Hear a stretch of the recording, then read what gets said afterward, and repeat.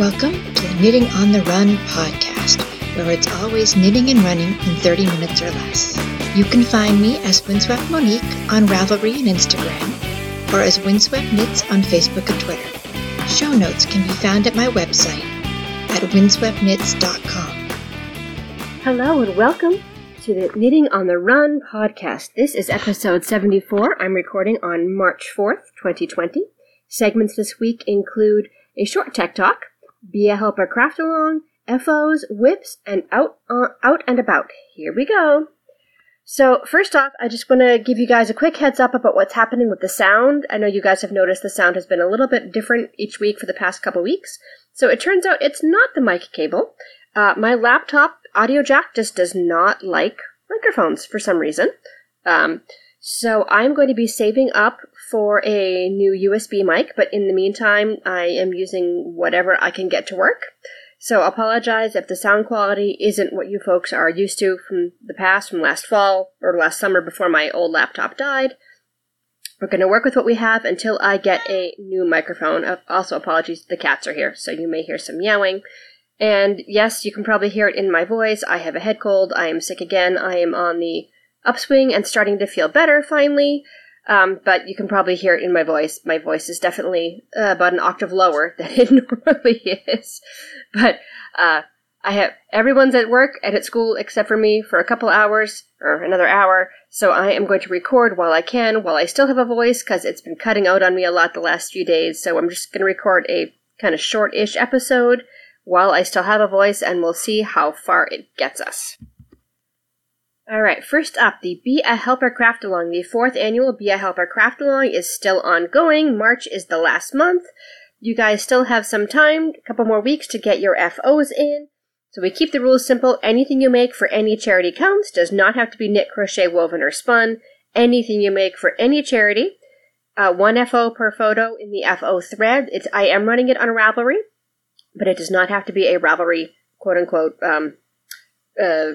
project, and I just need a photograph of it. Donating blood counts too. Post a photo of your Band-Aid or drinking OJ afterwards or something along those lines. That works just fine. The FO thread will close when I wake up on April 1st. Whips are always welcome, so the rules are simple.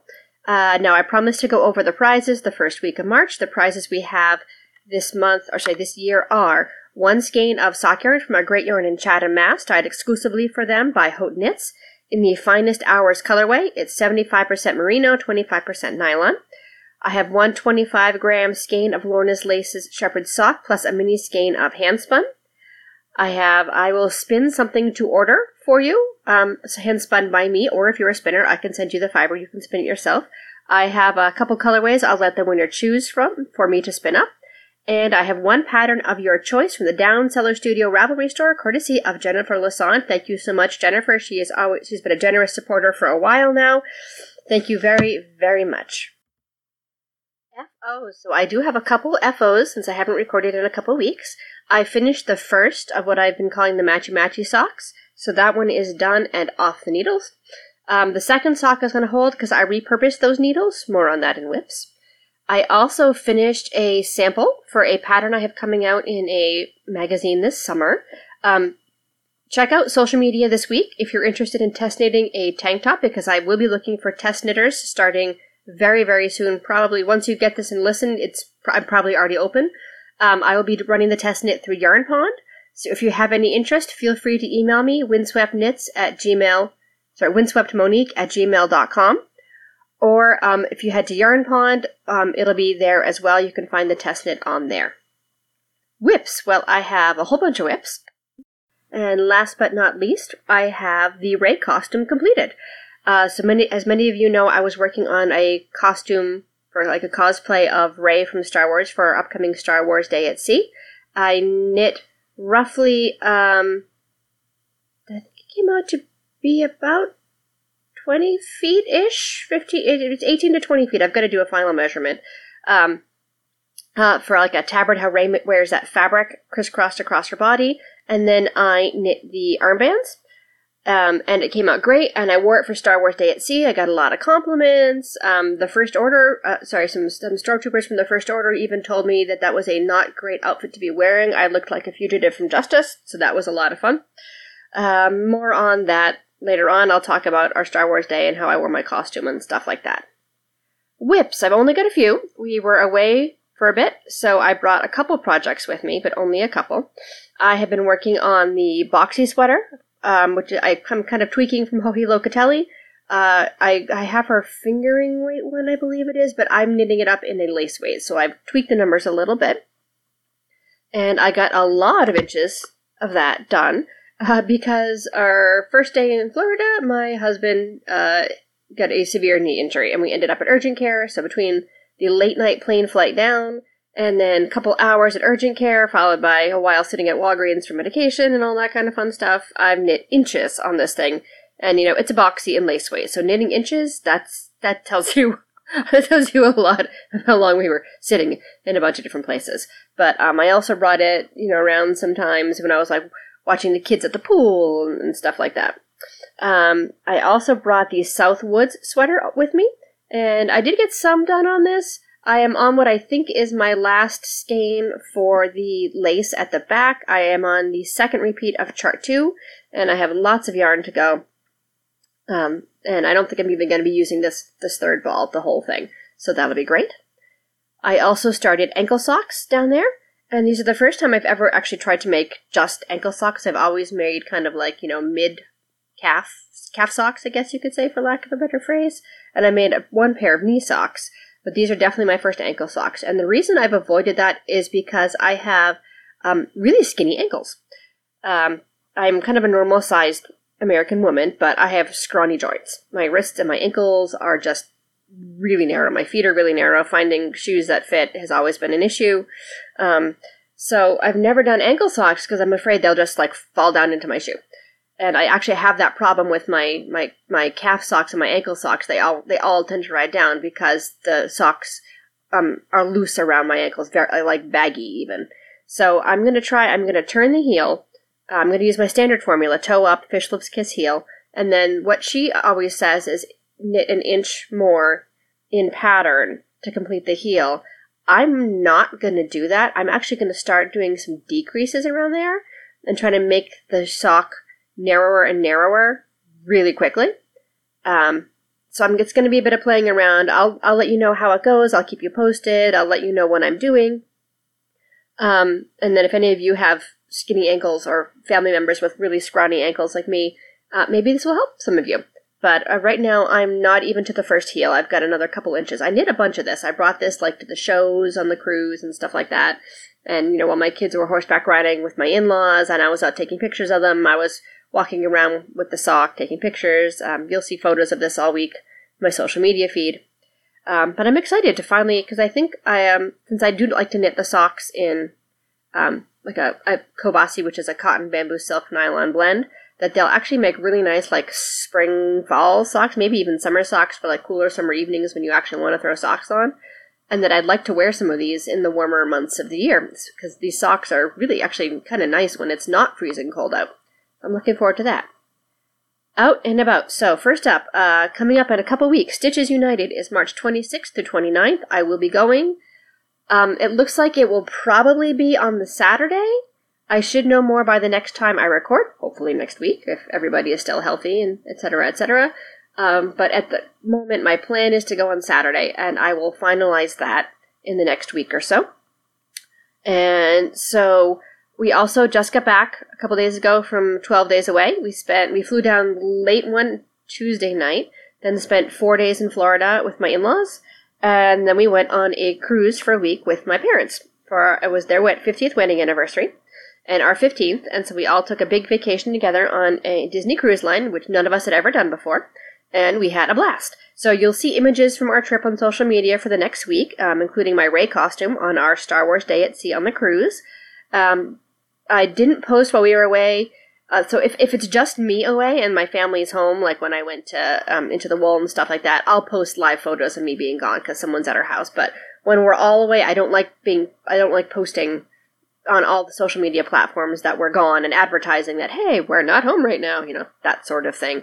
So I'd like to post those when I get back. So I'm posting them all kind of in real time as they occurred day by day, but just a week after the fact. So for the end of this week, you'll see posts from my in-laws' house, and you'll see my boys, riding horses, with me knitting a socks in the background and that sort of thing. And then Saturday to Saturday, you'll see photos of the cruise with my knitting and stuff like that, and bringing knitting around. And then on Star Wars Day, which I believe was the Thursday. So as I'm recording this, those photos will be coming on my social media feed a week from tomorrow. Anyway, they'll be coming out the Thursday.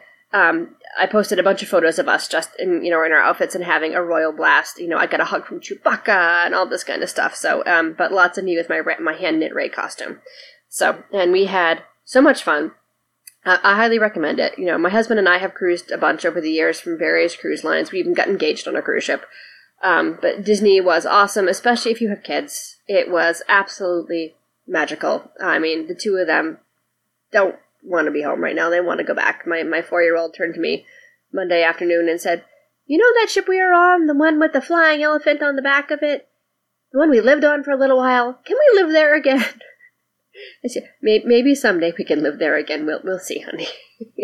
But they had so much fun. He walked into his preschool class Monday morning and said, "We went on a cruise and our cabinet had a bunk bed."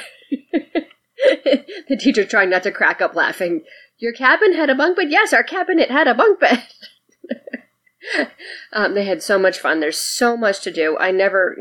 We find, we've cruised a lot. We find that cruises are very relaxing, especially for the grown-ups. You can chill out a little bit and rest.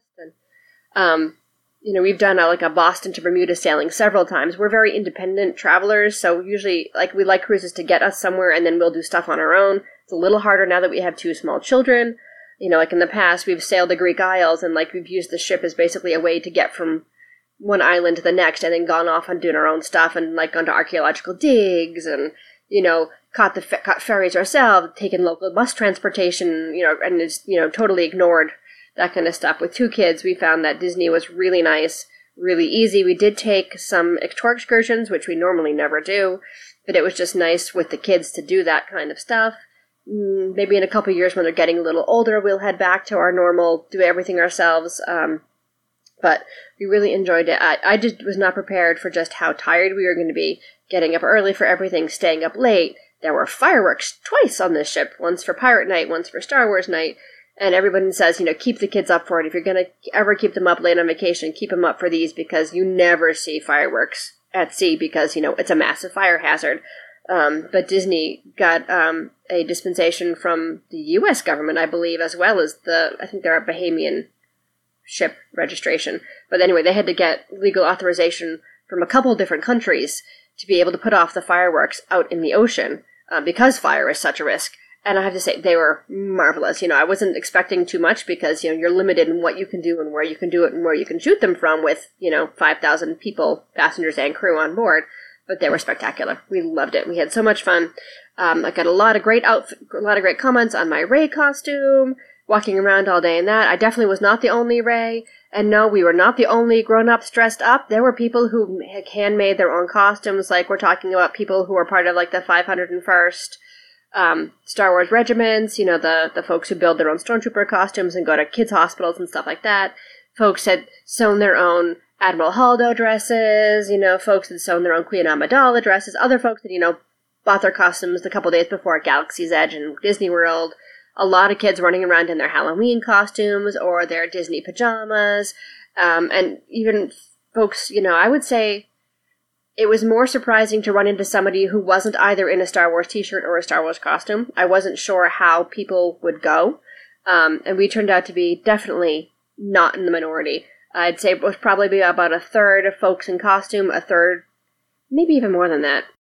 Probably at least 3/4 to 7/8 of the folks on the ship were either in costume or in a Star Wars t-shirt of some sort, and it was actually more unusual to run into folks who had nothing, which was kind of fun because everybody was playing along. The same thing on Pirate Night. was probably about 2/3 to 3/4 of the folks got into it with something. Disney gave everyone on the ship a pirate bandana, and the kids who went to the kids club play areas had the opportunity for face painting and pirate crafts, and you can make your hats. And the menus at dinner that night were kind of like pirate hat shaped, so if the kids didn't bring stuff with them, they could then wear their menus on their head as pirate hats. And a lot of kids brought like plastic hooks and styrofoam pirate swords and lots of pirate hats on board and stuff like that. So the kids, basically every child was dressed up, and then a lot of the families kind of got into it with the bandanas. Sorry, cat's still here. With bandanas and things they brought, and just to kind of go along with it. So I had a kind of fluffy, tacky kind of dress, so I tied like a sundress. So I tied a bandana around my waist, and then tied the Disney bandana around my head, and then put Mickey ears on top of it to kind of make myself piratey-ish. If only I'd thought to, put one gold earring in, but, it didn't occur to me at the time. But, so, we get into it a little bit to go along with the kids. We all wore our bandanas. I think my mom and dad both had striped shirts that they wore that night just to kind of get into it a little bit, and wearing their bandanas, like either kerchiefs or headscarves or something. But, so we had a blast. So if you've ever thought about doing a Disney cruise, I definitely recommend it. Even with the chance of the coronavirus, I still felt very comfortable. Yes, I did pick up a head cold, but when you have, 1,000 kids on a ship, you're going to get a head cold. But Disney really did their best to make sure that nothing was transmitted. Everywhere you went, at the entrance to every restaurant, you had to either wipe your hands with an antibacterial cloth, wash your hands in a sink. They had really nice hand washing stations outside the buffet. They were limiting what you could get yourself on the buffet. Basically, if they could be washed and cut, you could, or cooked, you could pick it up yourself. But anything cold that they couldn't, there was a risk of transmitting, they were handing to you. So they're like desserts and stuff like that. So you couldn't just reach your hand in. But anything that they could be kept hot, or like that, you could get yourself, like the bacon in the morning. You could get your own bacon, that kind of thing. And then in the kids area, I have to say this was genius, and I wish I knew how much they cost, because, oh, dear Lord, every school system should have these. They were hand washing stations, and they're right at kid height, and you just walk up to them and stick your hands in the 2 holes, and it washes your hands for you. It shoots water, in a circle, soapy water at your hands to scrub all the germs off, and then rinses in the same motion. You just hold your hands in there for 20 seconds, and it washes your hands for you. And the kids were not allowed to go into the kids area until they'd washed their hands. And the same thing, there was always a bathroom monitor in the bathrooms at the kids club, making sure everybody washed their hands before they came back out again. So sanitation was a very high priority. There was someone, unfortunately, who got aboard the ship, who should not have. It turns out she had the flu. I would guess there was a 95% chance she knew she was sick and she got on board the ship anyway, so I was not very happy about that. So I heard that there were 10 people quarantined for type flu A. I'd be willing to bet they were all related to her somehow.